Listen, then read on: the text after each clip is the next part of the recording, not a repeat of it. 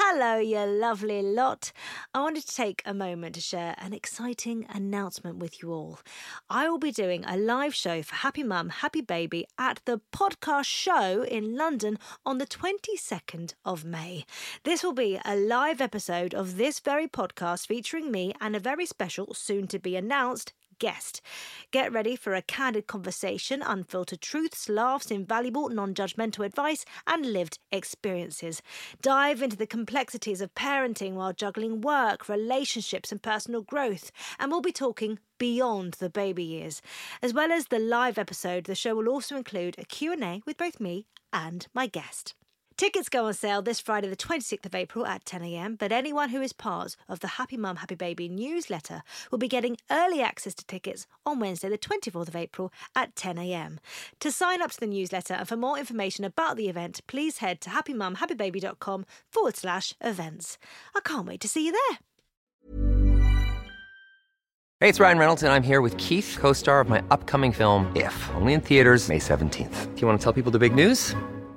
All right, I'll do it. Sign up now and you'll get unlimited for $15 a month and 6 months of Paramount Plus Essential Plan on us. MintMobile.com/switch. Upfront payment of $45 equivalent to $15 per month. Unlimited over 40 gigabytes per month. Face lower speeds. Videos at 480p. Active Mint customers by 531.24 get 6 months of Paramount Plus Essential Plan. Auto renews after 6 months. Offer ends May 31st, 2024. Separate Paramount Plus registration required. Terms and conditions apply if rated PG. Small details are big surfaces. Tight corners are odd shapes.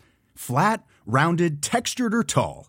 Whatever your next project, there's a spray paint pattern that's just right. Because Rust-Oleum's new Custom Spray 5-in-1 gives you control with 5 different spray patterns. So you can tackle nooks, crannies, edges, and curves without worrying about drips, runs, uneven coverage, or anything else. Custom Spray 5-in-1. Only from Rust-Oleum. There's never been a faster or easier way to start your weight loss journey than with PlushCare. PlushCare accepts most insurance plans and gives you online access to board-certified physicians who can prescribe FDA-approved weight loss medications like Wegovy and Zepbound for those who qualify.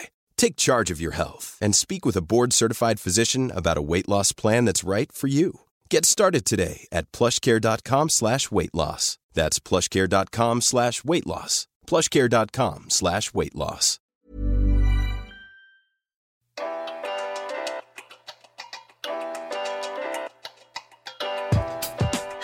And welcome to a brand new episode of Happy Mum, Happy Baby, the podcast. Today's guest is a personal trainer, a fitness guru, I would say, and she's also a nutritionalist, which I've really practiced saying that word because it's very hard to say.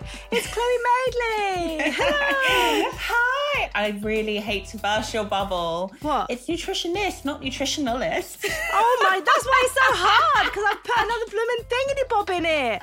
Nutritionist, not nutritionalist. Well, that, you know what, that makes my life a lot better, actually. This is why everyone loves you so much. That was brilliant. That was brilliant. I know, well, this will be the clip that's played out the night before this airs as well. So this is how it's going to be introduced. It's how it's going to be started. Good. And a really hard word to say. Says completely non-existent word. It's like, well done. That's amazing. You can tell I don't have one. All right, I don't have a nutritionist because I've obviously been looking for a nutritionalist. Yeah, nobody needs one, to be honest. It's all very commonsensical, common knowledge. Dietitians, on the other hand, they're real diet doctors, and I am not one of those. But also, I didn't say, you are now a mother of a 1-year-old. Yeah, my little baby girl. She's 13 months old, and she is the absolute joy of my life. She's just joyful, and saying to James last night, like, I really want to have another baby because I really want to have this experience again. Yeah. But I don't know. I have this weird thing of like, I don't know that I can split my love or find more love. It feels very strange. I wanted to talk to you about this because do you have 3 kids? Well, I've got 3, all boys, 3. Yeah, so I wanted to ask you about that. I can remember when Buzz he must have been about 11 months old. We were getting in the lift in a hotel. Someone got into the lift with us and she just turned around and she said to me, you know, you think you can't love another child in the same way, but actually when you have another, your heart just grows. So It's not like it's been split. It's just that there's even more love there, which... well, that just makes me want to do it again because I'm one of those people that like, this sounds kind of awful, but I need to love someone or something. I'm that really annoying girl that always had a boyfriend and was never just like casually dating or like in a really like not serious relationship. Like I was in it. I was in love. We'd been together for years. Like my first relationship, I was 16 to 21. Like, and it was like that my whole life till I met James. So then when I had my daughter, I was like, finally, I just have this funnel of like love. But then everyone's like, yeah, but wait till she's a teenager and then they break your heart every day. And I'm like, don't say that. But all I keep hearing about all these phases that they go through is that, but then they come back. Yeah, they'll always come back. And I think, if you look at you and your parents, you always come back. Doesn't matter what happens throughout the years, you always go back. So that's what I'm sort of clinging on to. Yeah. Because apparently I'm going to lose the boys very soon and they're going to come back at some stage. So but you know what? I would say that's completely true. My family now, I'm the youngest at 36. There's 4 of us kids and then my mum and dad. We are so much close. We're more close now than we've ever been, all of us, in our whole lives, including our childhood. Obviously, we were more dependent on our parents then. But in terms of like love and bond and closeness, it's peaking now and hopefully will continue to. So I completely back that. Oh, and also you've had an amazing experience, which is something that I had last year, where you've been filming a TV show with your family. And I think from my experience, because we went back to Italy to go to where my dad grew up, me and my siblings, with my dad. And that just meant that because you're filming together, you're with each other every day in a way that you're not normally together. And it feels like a right, almost indulgence, because you're a bit like, well, when would we ever get this chance to be together like this? No, it's really interesting. I was really pleasantly surprised when I told my mum and dad about the show, and my brother as well, because he's a very brilliant agent at a very brilliant agency in London. And we were all sat having lunch and I said, listen, and I told them that the production company and ITV wanted to do the show with me. And I was expecting all of them to be like, oh, don't do that. Oh, that's going to be awful. Like, absolutely turn that down. And they were like, oh my God, you've got to do it. You're going to have like a whole photo album on camera of Bodhi's first year of her life. Yeah. And you're going to reach so many more women. And what I do is very basically a female kind of health and fitness, strength and fitness, physique and health coach. And I already have a huge and amazing client roster base. They were like, you'll reach so many more women and you'd be an idiot not to. And you should absolutely do it. So obviously, as soon as they said that, I was like, okay, well, I completely value their opinion above all else. And I'm so shocked by it that I said yes. And it was actually really nice because James has spent the whole summer traveling to Ibiza, Monaco, Dubai, Miami, New York, like everywhere DJing. So it's actually been really nice to kind of have a real reason to kind of force him to come spend some time with me as well in the week. Like, well, you got to come back, you got to film. He's like, yeah, all right, fine. Because it's really hard, like flying back and forth to different countries all week, every week. So it's kind of forced him to come back. And because you're on camera, yes, it absolutely is. What you see is what you get. But sometimes they have to think of fun things for you guys to do. So we had a few very fun experiences together as a family that I don't think we would have had we not been filming the show. So that was really fun. I love that. When is it out and what's it called? So October the 9th, it's called Chloe Madeley, A Family Affair. And then it comes out every Monday thereafter. I don't know the time yet. I have no idea. Have you finished filming now? Yes and no. We still have to do pickups. So there's loads of likes for the master interviews because you never know what's going to make it into the edit and what's not. And we film like 5-6 days a week. And it was full on. Like, it's exhausting. I've never had so much respect for reality TV people in my life. Well, I'm looking forward to seeing your bare face on camera. All right? Thanks, babe. You got it right now. Here she is. Right. Tell me about your childhood. Where did you grow up? What was it like? So I was born and raised in Manchester, which I'm so proud of. I'm a Manc till I die. My parents are Richard Madeley and Judy Finnegan, which the younger generations probably have no idea who those people are. The older generations probably do. It's bizarre to me that there are a whole generation that don't know that. I know. You know what I mean? They're like, they are icons. One of my young clients, she must be 21, said to me the other day, like, oh, I didn't know Richard Madeley was your dad. And I was like, I'm so happy. That is the best sentence I've ever heard. They basically started this morning, for those that don't know. And I think because they were married and I was a newborn when they started it. And Jack was, how old was he? 14 months. And then my mum had 2 kids from her previous marriage, Tom and Dan, who were 10 at the time. Or 11. And I think because it was just like real family vibe, real family show, it was the first ever magazine show on UK television. It flew, and they became household names. And by the time I was 8 or 9, Granada and ITV mutually decided that the show had to move to London because they just couldn't get guests down to Liverpool. It was filmed on the Albert Dock in Liverpool. You know, Tom Cruise would fly into London, do press in London all day. Be like, do you want to go to Liverpool at 5 o'clock in the morning? And he'd be like, absolutely not. And he'd fly back to LA. So they moved the whole show to London. I obviously moved too. And I've been living in Northwest London ever since. And yeah. Can you remember what it was like to move at that age? Yeah, it was pretty bad. I mean, so my mum, you know, talk about it from like my parents' perspective. My dad was fine. My dad's really adaptable. He's like a happy puppy. He just honestly is like Mr. Positive, like really matter of fact, always sees the good in everything. So he was fine. And he's from Essex, so it wasn't a problem for him coming back south. My mum is like a through and through solid northerner. And I think she really struggled, so much so I even think she had quite a bad spell with her mental health when we moved. And I think she felt intensely, overwhelmingly guilty for years about leaving. And there was, I mean, I won't say who, there was a certain northern celebrity who gave her a really hard time of it, and which I thought was really cruel. It really stung, it really hurt her. My brothers were absolutely livid. I mean, really, really upset, the older ones specifically. They would have been late teens by that point, right? Or even early 20s. So their lives were set. Yeah, they're at uni. Yeah. So it was weird because then their base was now London, but they were still at uni in Manchester. They wanted to stay very much in Manchester. One of them ended up staying in Manchester. And so, yeah, it was really hard on the family. I was kind of like, oh, this is an adventure. Let's see what happens. I was really quite young. You know, 9's still quite young. Especially me. I was a young child. I was very much like, I don't know, my mum and dad were like my world until I was, I would say 13, you know, when he started to get more of a quote unquote social life. And then I came to London and everyone took the mickey out of me because I had a northern accent and I made no friends. And then I was like livid. But then I took up football and then I was really good at it and then everyone liked me. So sports, guys, it makes you friends. I feel like sports and music, they're the two things that you can really gel with people over. You know, I think in a family, if you're playing sport or if you're playing music as well, it's a great thing. 100%. Your mum and dad have been on this podcast and they were a delight. Honestly, I had the best time with them. They were amazing. You've got a lot to live up to. Yeah. But one thing that your mum said actually was that you can only ever be as happy as your unhappiest child. And it's so true. Like, as my kids get older, I see that even more so because the problems, you just want to be able to fix them all the time. And actually, I imagine that even when you kids were younger, like that idea of having to move, the idea of people coming over and maybe encroaching on your family time because of what they chose to do as profession, but it's a hard mix of emotions to be feeling. Yeah, I think mum always had a lot of guilt. Mum's a guilty person. You know, she's an anxious person. She's a worry bag, as she calls it.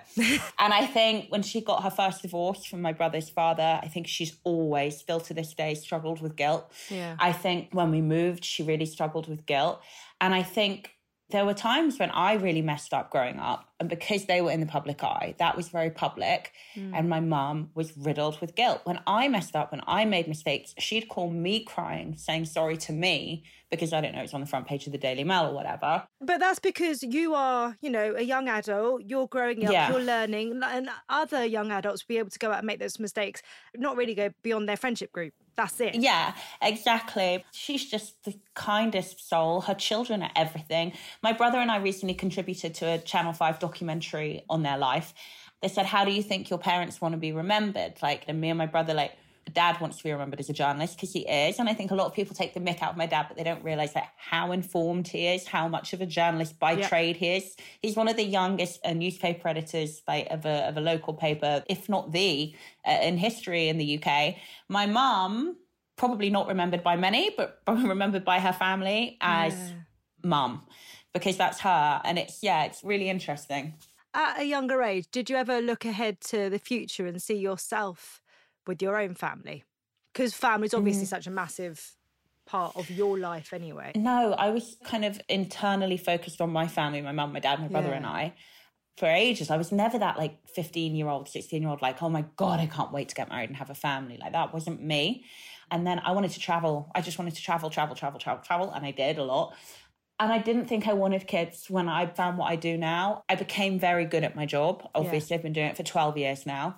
I have a lot of qualifications and I have a lot of experience and I love it. You've got a real passion. I think as an outsider watching you, I feel like it definitely feels like you found your place. You found the thing that gives you the drive. You're so passionate about it and it's incredible to watch, your podcast and everything that you do about it. It's incredible. Thank you. Yeah, I love it. It's definitely my thing. And I started doing really well with it in loads of different areas. Yeah, books, podcasts, the online coaching, the face-to-face. And I was like, I don't care. Like I had James and I love to travel. Then he retired from rugby and we became like party people. And I was like, I just don't think I want kids. And then I thought I couldn't have kids and that changed everything. And I'm so happy that it did because, you hear a lot of women be like, I kind of regret having kids, and they say it very quietly. It's not public, obviously. But, if you know enough mums, you've heard one or two people say, I kind of regret doing it, to be honest. I didn't think it would be like how it is. And I don't know, and I don't want to be too presumptuous, but potentially that's people who think that having kids is going to be the best thing they've ever done. And then when it happens, they're like, oh, it's great, but it's not the best thing I've ever done, which is fair enough. For me, I spent a lot of my third trimester worrying that I'd made the wrong decision because I loved my life. Like I loved my life pre-Bodhi. And oh my gosh, from the second they showed her to me to this very day, I am like, hands down, without a doubt, best thing in my life, best thing that's happened to me, would do it. The second she was born, I thought, I want to do this every day. I want to do it every day. I was just like, this is the best thing in the world. And I don't know why, but I very surprisingly just took to it like a duck to water. Even my mum was like, I'm shocked, like how I just went zoomp and fell into the role of mum, and I love it. So what created that shift in the first place? Like, what made you think that you couldn't have kids, and how did that kind of make you sort of change your mind on it? So James and I got married when I was 31. And at 31, I'd been on the pill since I was 16.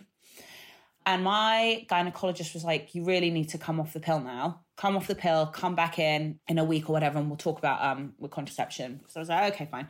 We were married. I didn't want kids. We definitely weren't trying to get pregnant. We definitely hadn't had any conversations about it. But I was just like, if I get pregnant, I'll deal with it then.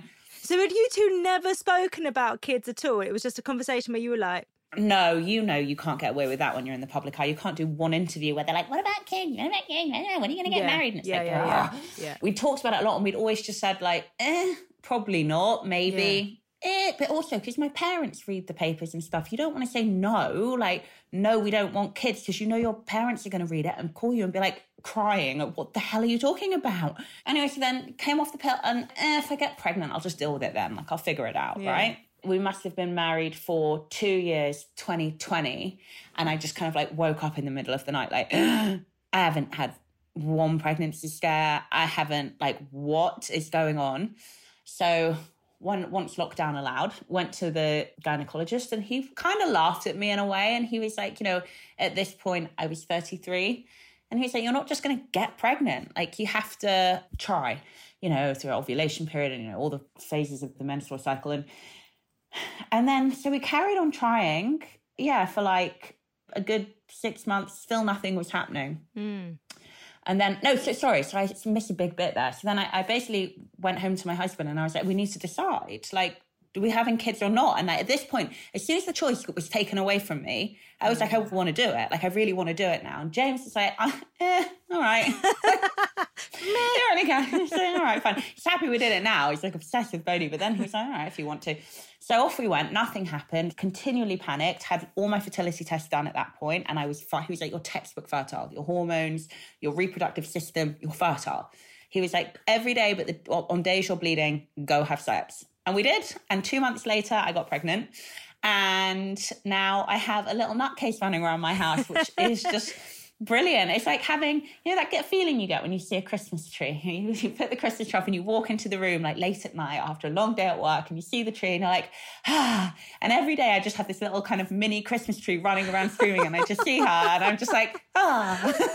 I absolutely love that. I love that. And actually, I've heard that advice, actually, the whole just have lots of sex thing. Just do it, yeah. Claudia Winkleman said it to me. When you go and do a radio interview and while they're playing the songs, they kind of, you have a little gossip. That was Claudia's big advice. Just have lots of sex and it will happen. It's true. And it's not the most fun thing in the world. Like, there are days where I just wanted to kill James.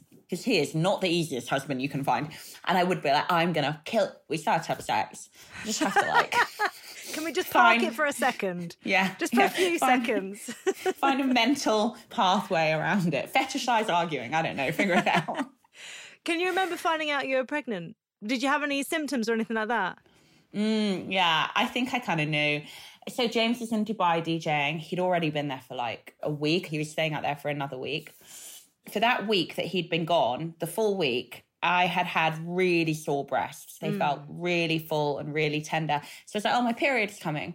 And then I suddenly realised, it just dawned on me one morning, like, hang on, I felt like this the day before James flew to Dubai. And he's been in Dubai for a full week. Like, oh my God, where's my period?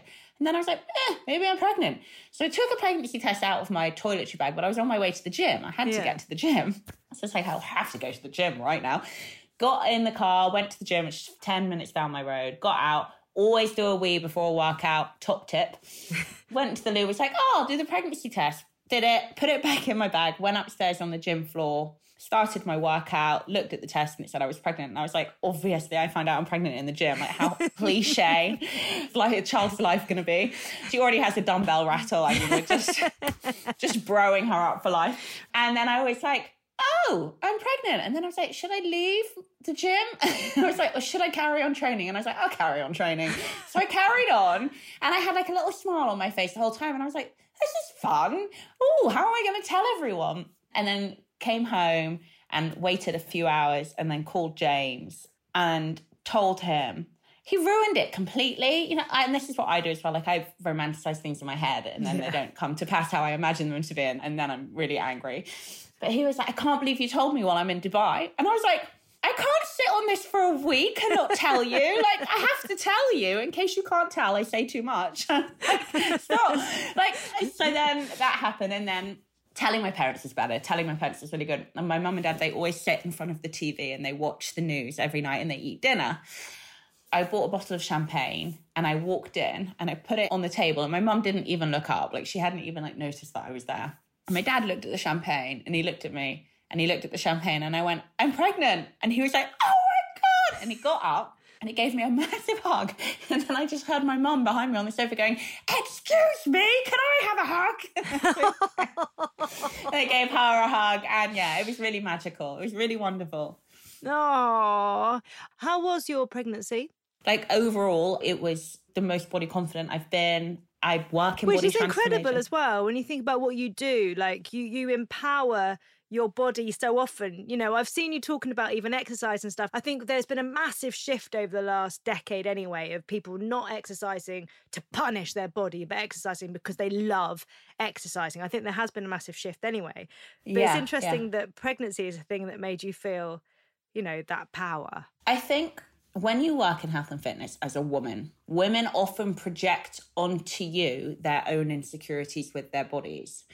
I mean, it happens all the time. It's why as a coach, you can't be a hard-ass coach like, for example, James Smith is, because women will be like, oh, I hate her. Like, what a bitch. Do you know what I mean? But you have to be soft and cuddly. Whereas male coaches who are like that have huge success. I think doing what I've done, again, for 12 years, it's because of this. I work in the body because I'm fascinated in the science of the body. So obviously getting pregnant was amazing for me. I was like, journalists would say it to me all the time. They'd be like, are you going to really struggle when you get pregnant? And I'd be like, no, like, I work in science. Like, I love it. I threw myself into it. I enjoyed it a lot. I had very bad morning sickness, but it stopped in week 14. So I wouldn't go as far as to say it was hyperemesis, and I certainly wasn't hospitalised, but it was debilitating. I couldn't get up at all. It was a period of like 8 weeks where I just lay on the sofa every day. It was pretty bad.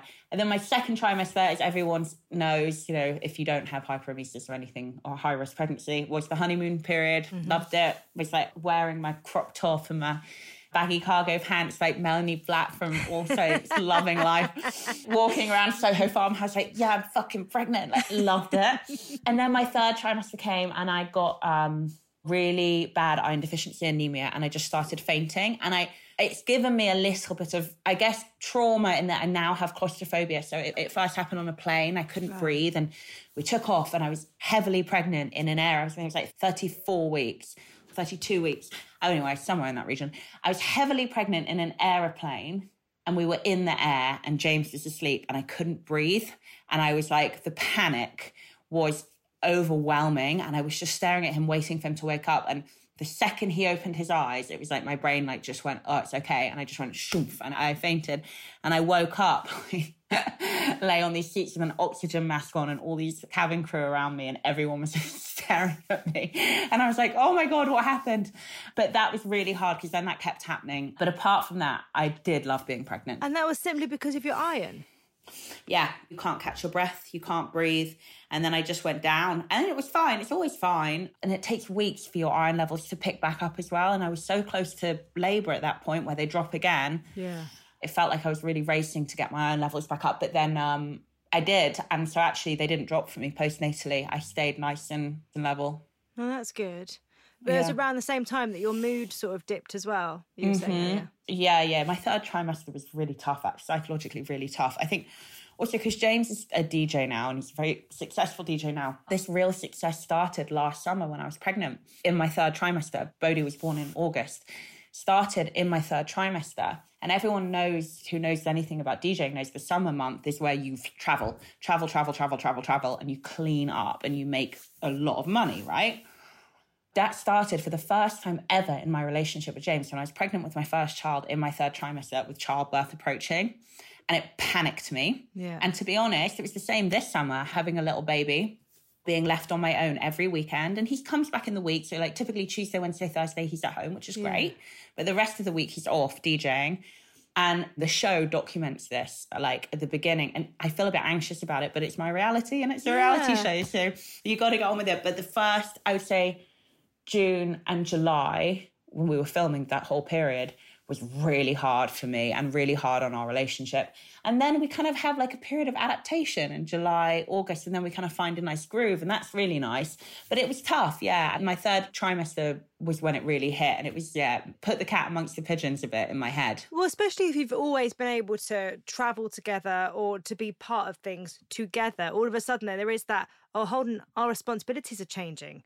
And actually you're not just going to be able to go off and do that the whole time, I can definitely relate to that. You're the first person actually who's ever said that in response, that you suddenly realise that your responsibilities change and now yours is with the child and the person who you always had these adventures with is now doing it on his own. It is really overwhelming and scary. And you're the only person who's ever put it in that through that lens. And I think that's a huge part of it. Yeah. And I think for any couple, largely mums would be staying at home, even in a traditional setup. I think after a paternity leave ends and that person goes back to doing their 9 to 5, say, and they're not there from 7 o'clock in the morning till 7 o'clock at night, that's a massive shift. That person's going out, they're speaking to adults, they're living a lovely life where they get to have a hot cup of tea or maybe a cocktail in James's case, you know, and there does feel like it's a very big, there's a massive difference between what both of you are living through. Yeah, it's so true. It's applicable to so many, like you say, mostly women, not all, but mostly women. It's applicable to so many women who become new mothers. And I think definitely a big hurdle. People say it's really hard in the first year and, it's really hard on a marriage and And you're right. It's because typically the life of the mother changes 100%. Your whole life changes. And the life of the father changes at most 50%. But they retain that life that the woman loses. And it is very hard. I mean, I wasn't resentful. I preferred my new life. I do prefer my new life to his. But it's hard when I'm no longer having those experiences with him. Do you know what I mean? It's been interesting. Yeah. How did you feel heading towards the birth? Did you have any grand plans of what you actually wanted? Oh, come on. Those who don't have an elective C-section. It's the question. I was going to be like, I guarantee you, right? Those people who don't have an elective C-section all want the same birth. They want water birth with gas and air, if and only. Absolutely no epidural, and they literally just want to breathe the baby out. And I feel like I know one person in my whole life who that happened for, which is my sister-in-law. That's literally what happened. She went into labour, got in the pool, paddled around for a bit, got out of the pool, squatted down, and her baby just fell out of her. And I'm like, I don't know anyone else that's ever happened to, although you can tell me your birth stories in a minute. I obviously was a week overdue, absolutely refused to be induced, which in hindsight, and now I know the statistics, was absolutely stupid of me. But I was on day 6 and they were like, we're going to induce you tomorrow, day 7, if you're still overdue. I was like, oh. And then my waters broke in the night. And I was like, oh my God, I knew it. I knew I just had to be patient.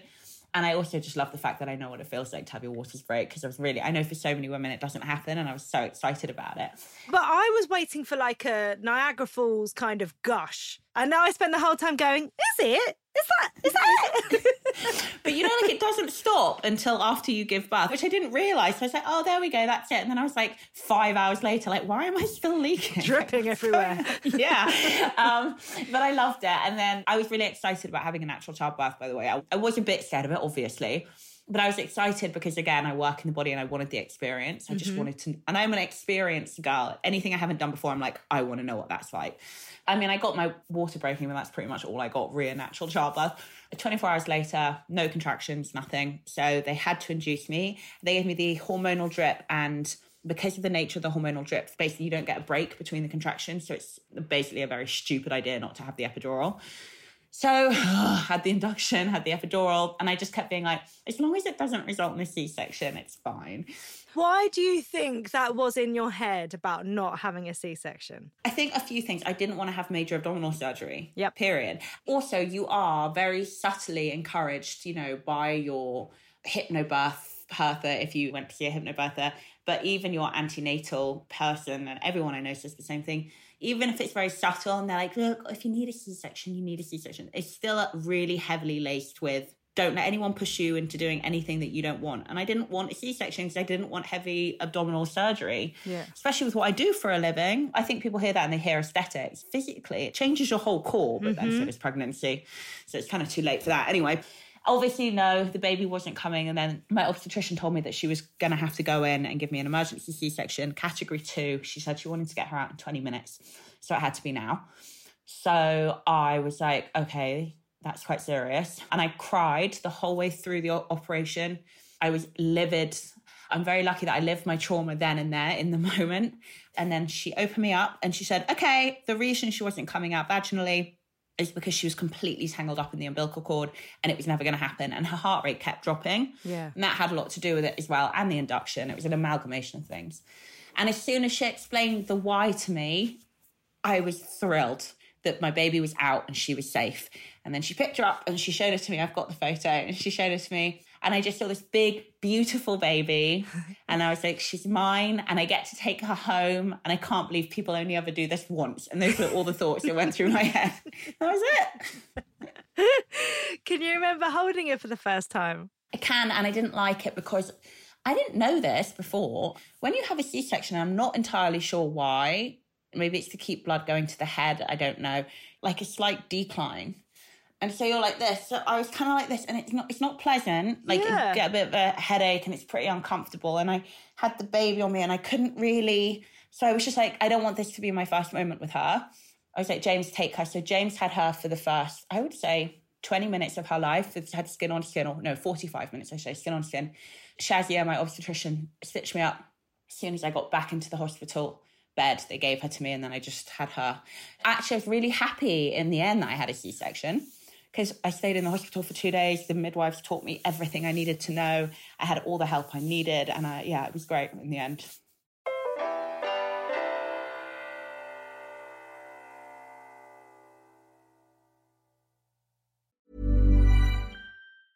Hey, it's Ryan Reynolds, and I'm here with Keith, co-star of my upcoming film, If, only in theaters May 17th. Do you want to tell people the big news? All right, I'll do it. Sign up now and you'll get unlimited for $15 a month and 6 months of Paramount Plus Essential Plan on us. MintMobile.com/switch. Upfront payment of $45 equivalent to $15 per month. Unlimited over 40 gigabytes per month. Face lower speeds. Videos at 480p. Active Mint customers by 531.24 get 6 months of Paramount Plus Essential Plan. Auto renews after 6 months. Offer ends May 31st, 2024. Separate Paramount Plus registration required. Terms and conditions apply if rated PG. Many of us have those stubborn pounds that seem impossible to lose, no matter how good we eat or how hard we work out. My solution is PlushCare. PlushCare is a leading telehealth provider with doctors who are there for you day and night to partner with you in your weight loss journey. They can prescribe FDA-approved weight loss medications like Wegovy and Zepbound for those who qualify. Plus, they accept most insurance plans.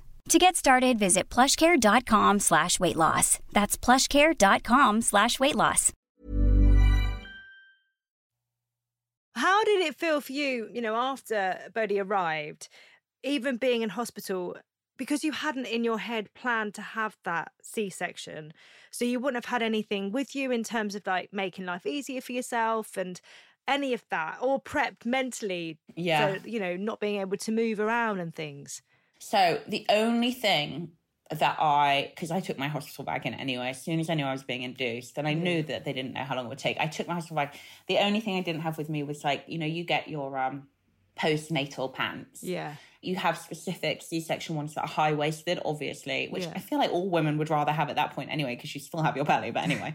And mine were like not for us, they were for natural birth. And so all my pants like digging on my scar, and you have to have the pad. And that was the only thing that was like actually practically, and also when you're in pain, quite emotionally, like, hard. But I know it sounds awful and not all women have this experience, but I'm also a big believer, like in today's day and age, I think women are praised a lot for sharing their bad experiences, so much so that nobody wants to share their good experiences because they're scared that people will be like, well, it's not like that for everyone. And it's like, well, I know, but that's my experience. Yeah. I'm not going to lie to you. Like, it was a massive, massive wave of love that I wouldn't even say wave. It was just like a bubble. It just went shoo. And I was on cloud 9. I just was on cloud, and I never felt anything like it. There was a horrible moment in the night where I got up to go to the toilet.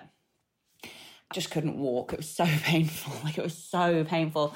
And like I say, the C-section scar. But in terms of like post-birth trauma, I didn't have any. I didn't. So I was lucky, but that was my experience. Do you think a large part of that is simply the fact that your doctor explained why you needed that emergency C-section? Absolutely. I think the why in my industry with what I do for a living is the most overlooked, and again, especially on social media, in terms of childbirth as well. It's like a homing beacon of reason in your head. And so if you have that, like a magnet right there, all of your thoughts and feelings and emotions can just kind of come together and sit together in this one cohesive understanding of the situation. I completely agree with you. As soon as she said to me, she was never going to come out vaginally. She's completely tangled up in the umbilical cord. Like, she was all over her, like all around her torso. I was like, okay, it's fine then. Because otherwise the alternative would have been what? Her heart would have stopped beating and I would have lost my baby. And I was like, okay, fine. And I think you're completely right. The women I know who do have post-birth trauma, either one explained to on the way or one explained to after. And that creates this kind of void in your head of, there's no reason why this happened to me and I can't get to grips with it. So I do think that's really important. Yeah. How did it feel leaving the hospital? Oh, it's stressful. It sounds like you had such a nice time there. I wanted to say stressful because the paparazzi for a day thought I was like Kim Kardashian. I was like, do you think I'm Kim Kardashian? Like, why are you here? Like this, come on now. Like, we're kind of moderately in the public eye. Like, we are not that famous to have paparazzi. So that was really, really stressful because she just gave birth. Like, I don't know how Kate Middleton did it. Like, who wants to go stand outside and be photographed after they've given birth? It was really stressful. It was really annoying, and it was a heat wave, and all I had on me was like baggy pants and tube socks, and so that was very hot and sweaty and stressful trying to get out the door into the car. But coming home with Bodhi was wonderful because we were living with my parents at the time. I was terrified it was going to be way too stressful, but I loved it. It was such a touch. It was the best way to start the first 4 months of her life. Well, so my sister actually stayed with us for the first 4 months of her daughter's life, which I absolutely loved. But with you being with your mum and dad, it's that you're their baby to look after as well. And there's I saw an amazing video actually on Instagram the other day. It's a woman in bed after giving birth, and there's loads of people passing around the newborn and kissing the newborn. And the caption, the writing that goes on top of it is something like, everyone's come to see the baby, but he's come to see his. And she just pans to her dad, who's next to her and just holding her hand while everyone else passes over the baby. And I'm just like, oh my God. Damn, that makes me want to cry. I'm very emotional today. Oh gosh, it's so true. I think, you know what, actually, someone said something to me and it proved to be extremely true in the weeks after having a baby. Take the mum food. Take her food. I don't care even if she's like, no, now it's time to get my pre-baby body back. Fuck it. Take her donuts. Because the last thing you can even think to do is get get food, go to the shop, cook food. Like, absolutely not. So I would say do that. They get enough, you know, baby grow bouquets. I mean, I got like 7. And it was a heat wave. She couldn't wear anything but a nappy. And I was like, I don't know what to do with all of these. I need some food. Oh, gosh. But you were with your mum and dad for 4 months. That's a lovely chunk of time. So by the time you actually moved out, you know what you're doing. Yeah, I think the biggest benefit, everyone's like, oh, that's really nice. You had help. I was like, not really. She's a newborn. Like, it's nice to be like, can you watch the baby? But with a newborn, you can kind of just take them into the bathroom in their docketol, what used to be called a sleepyhead, and have a shower and watch them. Like, I actually found the newborn phase really easy. Yeah, really. It's that middle ground I found hard, like right when they're kind of ready to sleep in their own room and kind of ready to be weaned, but they're just not really quite there yet, like month 4 and 5. Yeah. Those are my really, really hard months where I kind of lost the plot a bit. But the great thing about having mum and dad was for my mental health, every day, every single day, 10 times a day, if not 100 times, my mum would be like, oh my God, you're so good at this. You're such a natural. Look at you. And when somebody is giving you affirmations like that all day, every day, with something you've never done before and is very alien to you, you believe it. Like, you just start believing it. Like, if you tell yourself you're ugly every day, you got a very small amount of time before you really believe that about yourself. Yeah. So hear someone tell you that you're doing an amazing job and you're such a natural. It just, I think it's part of the reason why I had such a lovely postnatal experience with my baby. And I didn't really have any kind of big meltdowns or freakouts or anything. Like I said, month 4 and 5 were very hard for me. I was very sleep deprived and absolutely kind of ready for a break, which obviously you don't get. But I had a wonderful newborn experience. I hope I get to do it all again. I don't know. I'm 36 now, so I'm like, I hope. Fingers crossed. Also, 36, I think you're fine to have more babies. I know people that are far older. Who's your youngest? What's his name? Max, he is 5. I am 38, so I had him at 33. But Emma Willis had her youngest at 40. That's true. I did know that as well. And my mum had me at 40. Yeah. So I'm hoping. But I'm not ready to do it yet. So I'm like, oh God, I better get going if I want another one. And then I'm like, no, I don't want to have another one yet. That's the thing, isn't it? Because you like the whole, once you get to certain points, I can remember us being 6 months old and me being like, oh my God, like people would have had babies at this, like we know people who had this age gap, you know, and just like, whoa, you'd have to Irish go now. Twins. Yes. One of my best friends has a little boy. The week that he turned 1, she had her twins. Yeah. So she had 3 basically under 1. It's like, God. Horrific. Oh my gosh. I know. Yeah. I mean, you know, these things happen. Oops. Now we have 3. Going from 1 to 3 is like, that's quite a jump within a year. You did breastfeed, didn't you? What was your journey like with that? Something which I don't love to talk about because I think people get really upset about it. I was completely ready and willing to accept that my breastfeeding journey would start and end very quickly because for everybody but one of my friends, that's what happened. Yeah. They just found it really hard, really painful, not enough milk came in. I was extremely lucky. Combi fed Bodhi from the beginning. I always gave her bottle or formula in the evenings and at night and then fed in the mornings and throughout the day. And my milk came in on day 3. A lot of milk came in, especially in my right boob. This one was packing like, I don't even know how much, a lot. And this one was packing like 90 millilitres if I was lucky. But this one would be enough to even feed her milk now, but I stopped, obviously. And I loved it. I found it really easy. I had no issues getting my boob out in public and feeding her. Obviously, anyone who follows me on Instagram would be like shocked. Don't care. Just absolutely, I'm not remotely like insecure or like squeamish or weird about the body. I see the body as like I say, science, fascinating. So I posted a photo the other day and everyone was like, why do you need to post this? And I was like, I don't care that you're offended by skin. Like, it's not my problem. Anyway, back to my breastfeeding thing. So I would just get my boob out all over the place, like fed her, loved it. And then at 6 months, she started to get teeth.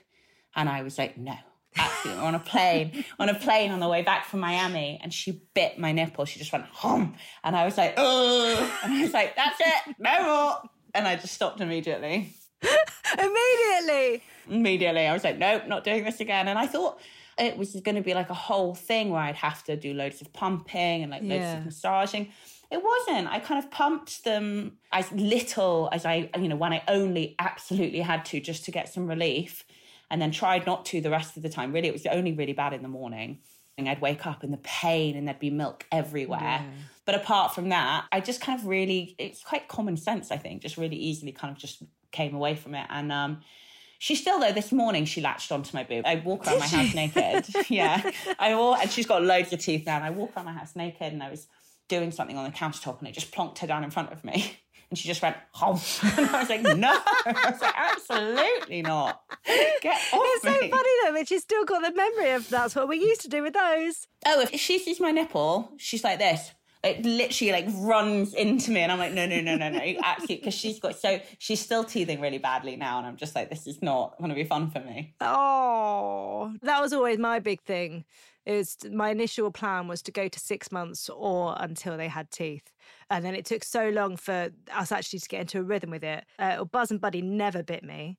But the third, he used to have a little, I used to be like, that horrible pain. But it's also like the fear, the anticipation of it. Like, it's not fun. You're like No. this, you're completely tensed up. Like, oh my God, it goes from being really nice and sweet to, yeah, awful. But I'm really lucky. I would say I'm one of now 3 people I know, and like all my friends have kids now, and I reckon I'm one of 3 who had success with breastfeeding. So I just want to say that if you don't, that's absolutely fine. And like I say, Bodhi had a bottle as well from the beginning, and I would have been fine. I'm happy I had the experience. I wouldn't have been heartbroken if I had to stop breastfeeding. No. I don't think. I mean, I don't know. People probably listening are like, well, easy for you to say you never had to, and that's a completely fair argument. But I was always happy to give her a bottle, in a way happier, because I knew that she'd get fuller quicker and sleep better. I think it's such a shame that so many of us now feel like we have to caveat everything that we say to make sure that we're being inclusive and making sure that people don't worry about.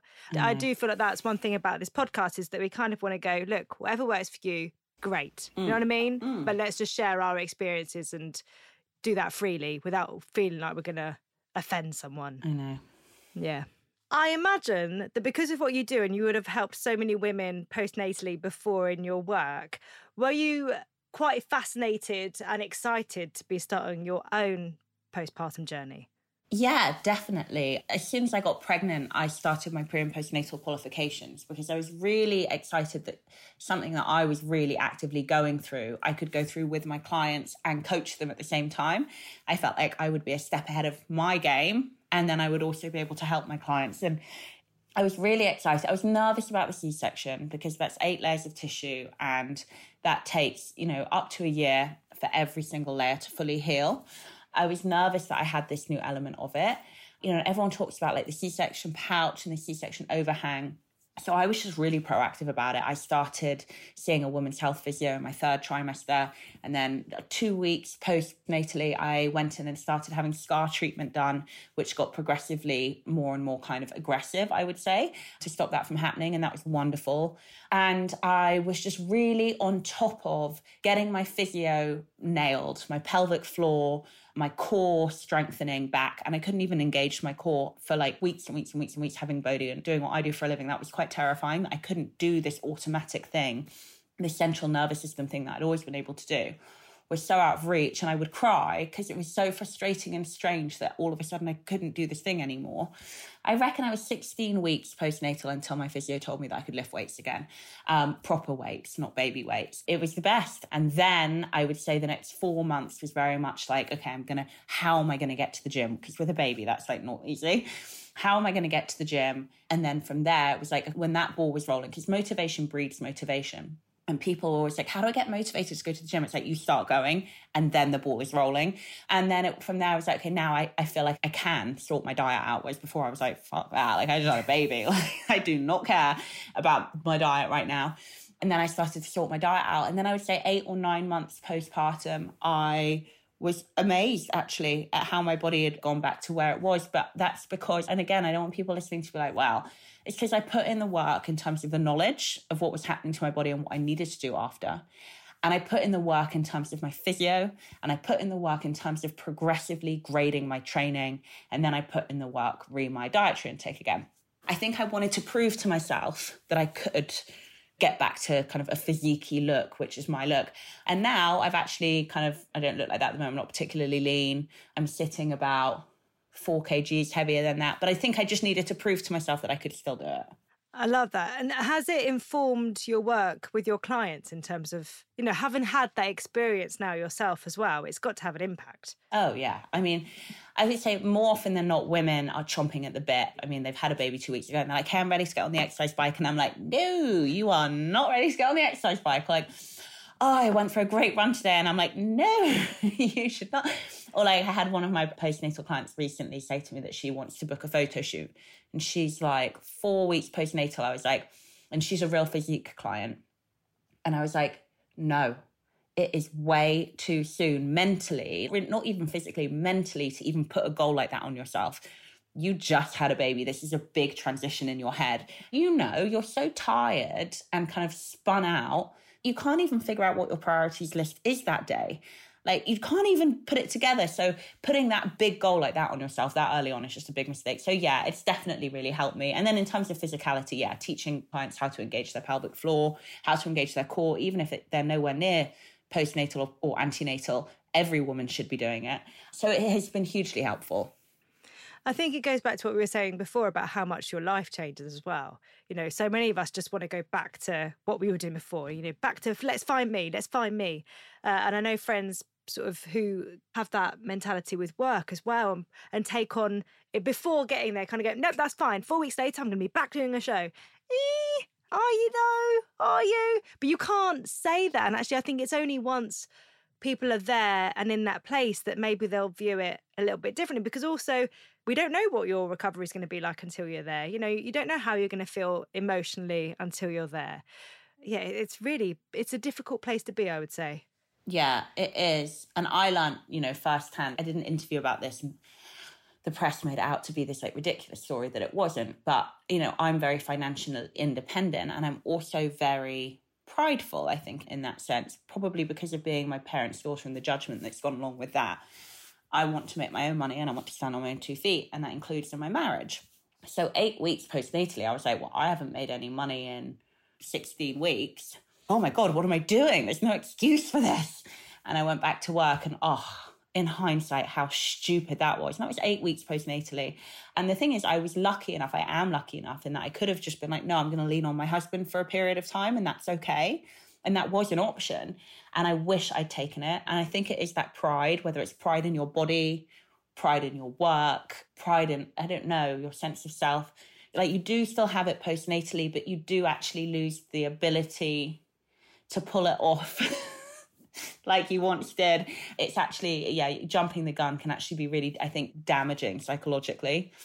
I totally agree. And actually, I saw that when I was doing my deep dive research, but then I also saw your response to it. And I felt it was so sad, actually, that you were actually raising a really important issue that so many women face, but that it had been turned into something completely different that then James got a load of abuse over. Yeah. But this is what happens when you do like print press, which I'm doing obviously at the moment for the show. Everything you say, they make you sound like a psycho, like a weirdo. And I hate it because they just make me look mental. I am slightly mental, but at least when we're doing it like in a podcast or on TV, you have all this context. It kind of makes sense. Like, even if you don't like someone, at least you can kind of understand what they're saying.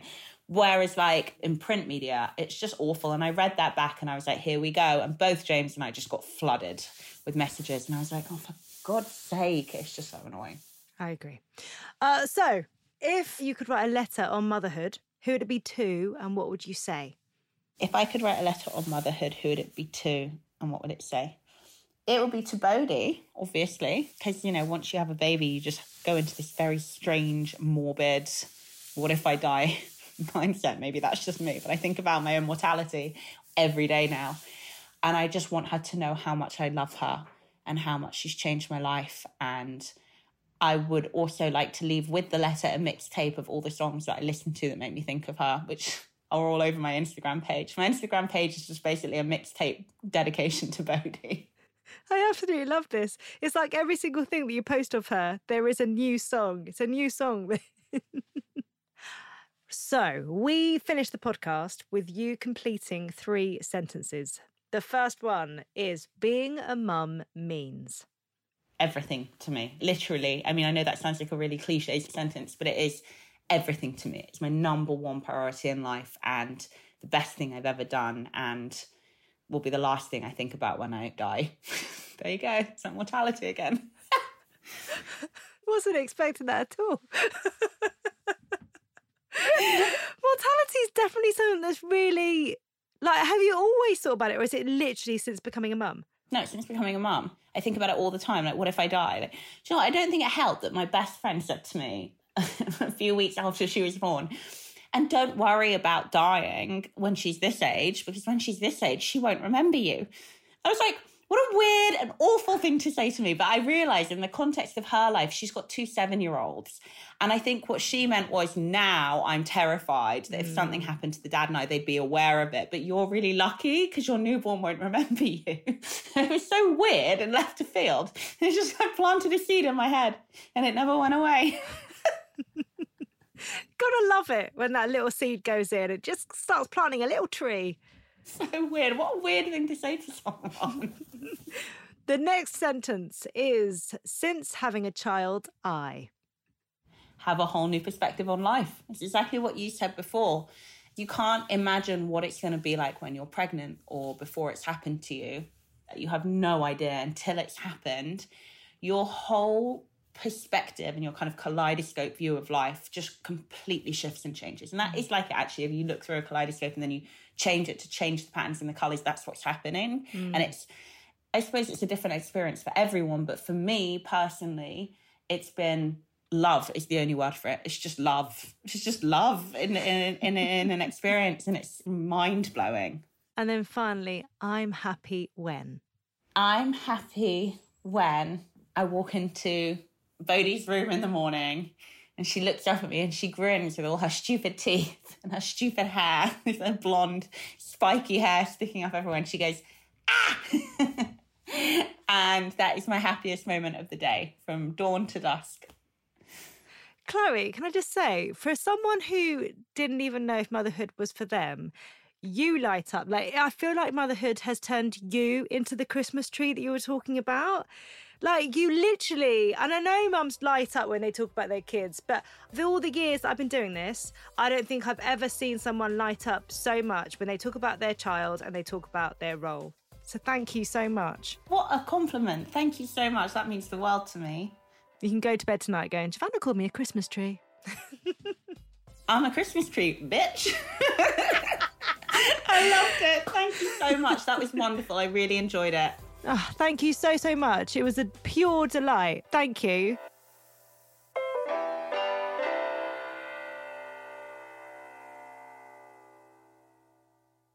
We have something very exciting to talk about today. Happy mum, happy baby. Well, we are expanding. We're only releasing our very first record. Yes, Move Over McFly, Move Over Tom Fletcher. It's all about happy mum, happy baby. We're going into music, people.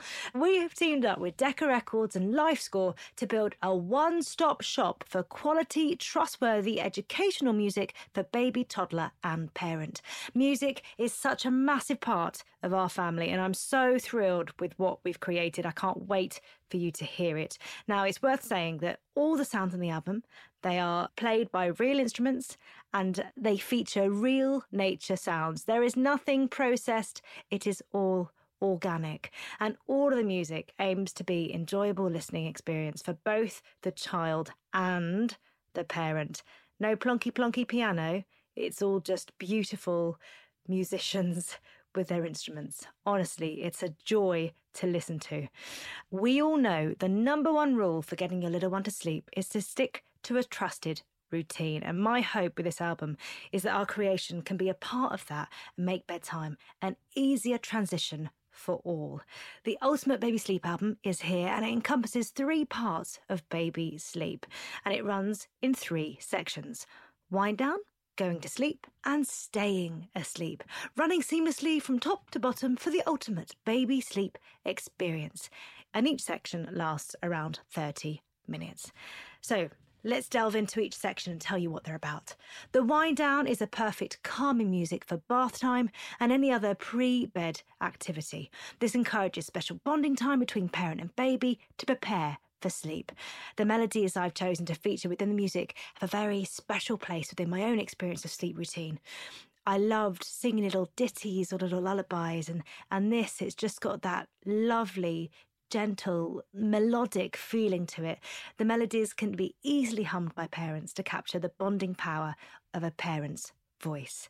And actually, as you listen to the music, you might even catch a few melodies of some traditional classics that would just, they just fill my heart with such love.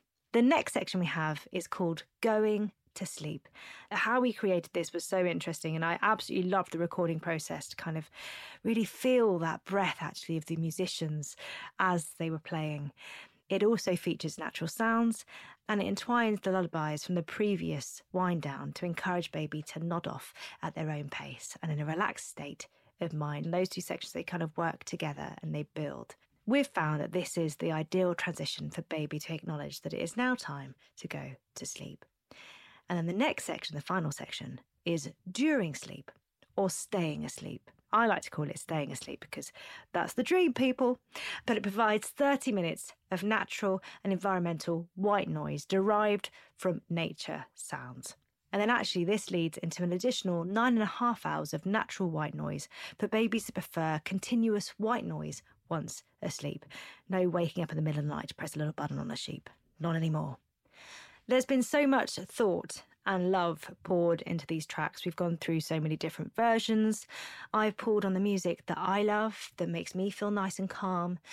And together with LifeScore and Decca Records, we've really created something that I feel is really magical. I played it to my kids. They love it. I'm so thrilled. Can you imagine if they didn't? And actually, I have to say that even as an adult, sitting at my desk and listening to different versions, I have often fallen asleep in the best way, in a very contented way. Some might call it work, some might call it a nice little nap. Either way, I loved it, and it was all because of this album.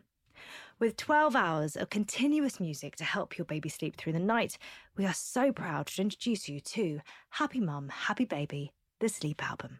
I can't wait for you to hear it and then for you to tell me how you're getting on.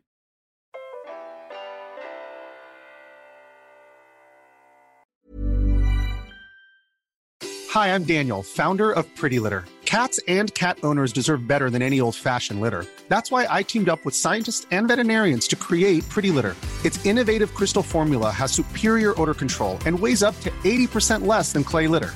Pretty Litter even monitors health by changing colors to help detect early signs of potential illness. It's the world's smartest kitty litter.